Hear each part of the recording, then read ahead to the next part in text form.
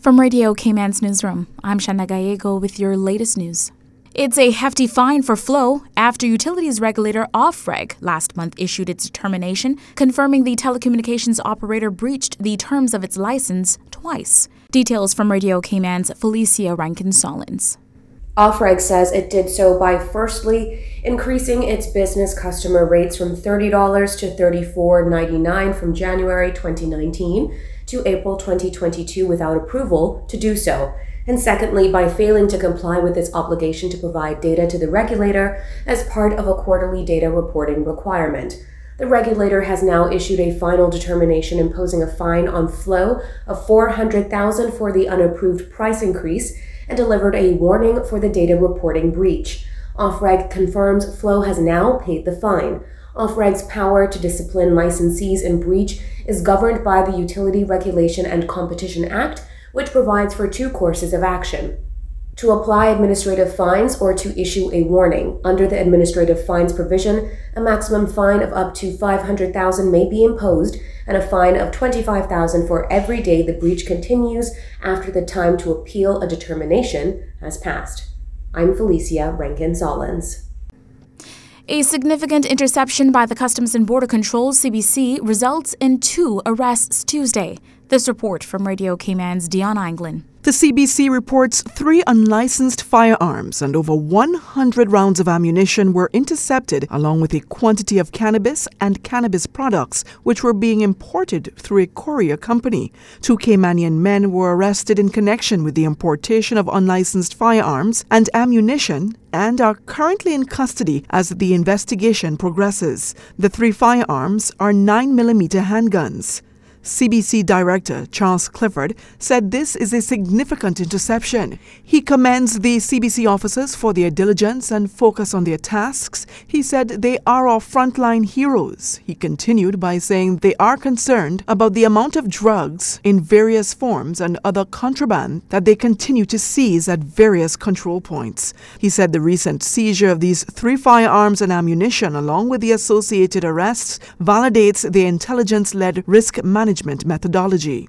Senior Deputy Director Bruce Smith, who heads up CBC's intelligence, investigations and Sister Islands portfolio, also commended the officers on the interception of the firearms and ammunition. Mr. Smith said, quote, "Our investigations section will now conduct a robust investigation which will support criminal charges against the perpetrators." Reporting for Radio Cayman News, I'm Dion Anglin. CBC officials say this is now a joint investigation with partners at the Royal Cayman Islands Police Service, RCIPS. CBC says, quote, "We will go where the evidence leads us."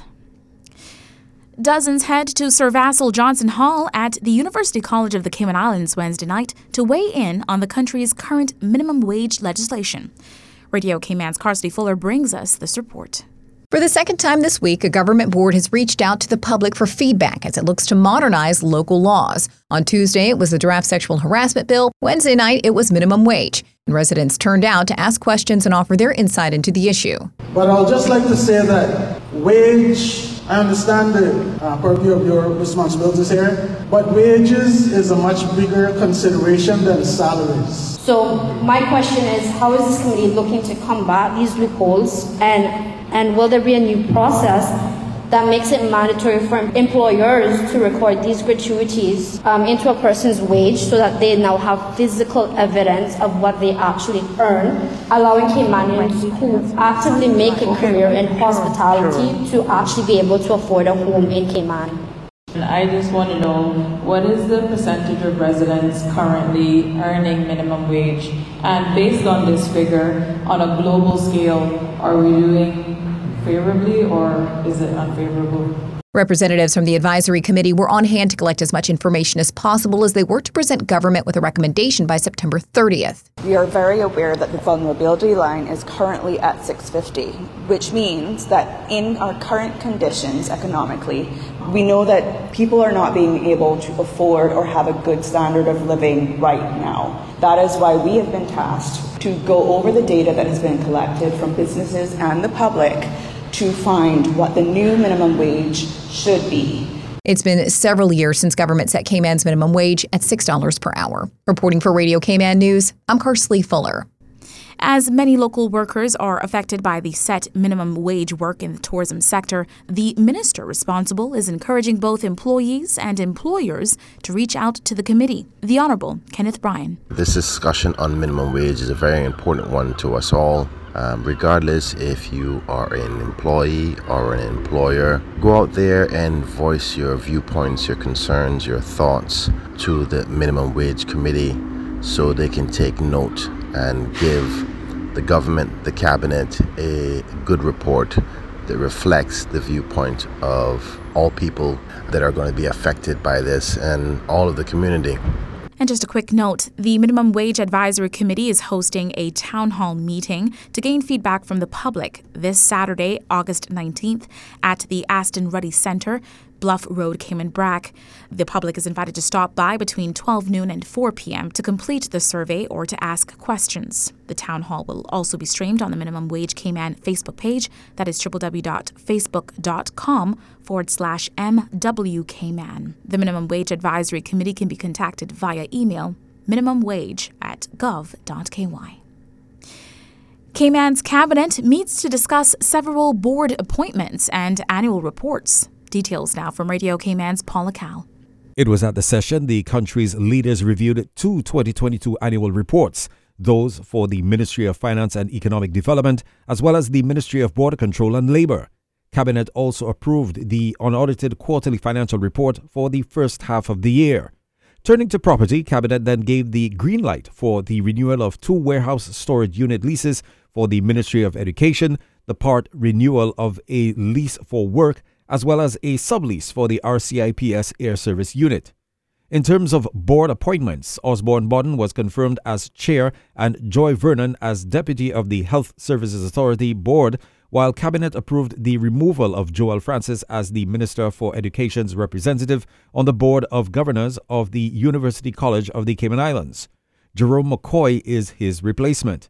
Finally, the group noted the tax exemption statistics for April, May, and June, as well as the update regarding the negotiations on the application to modify public rights of way. For Radio Cayman News, I'm Paula Cal. And we'll leave you with this one. The Cayman Islands Red Cross will be hosting its annual golf tournament on Friday, September 1st at the North Sound Golf Club. But this year is an extra special event. Every year we hold our annual golf tournament, which is the largest fundraiser of the Cayman Island Red Cross. And this tournament is now celebrating its 25th anniversary.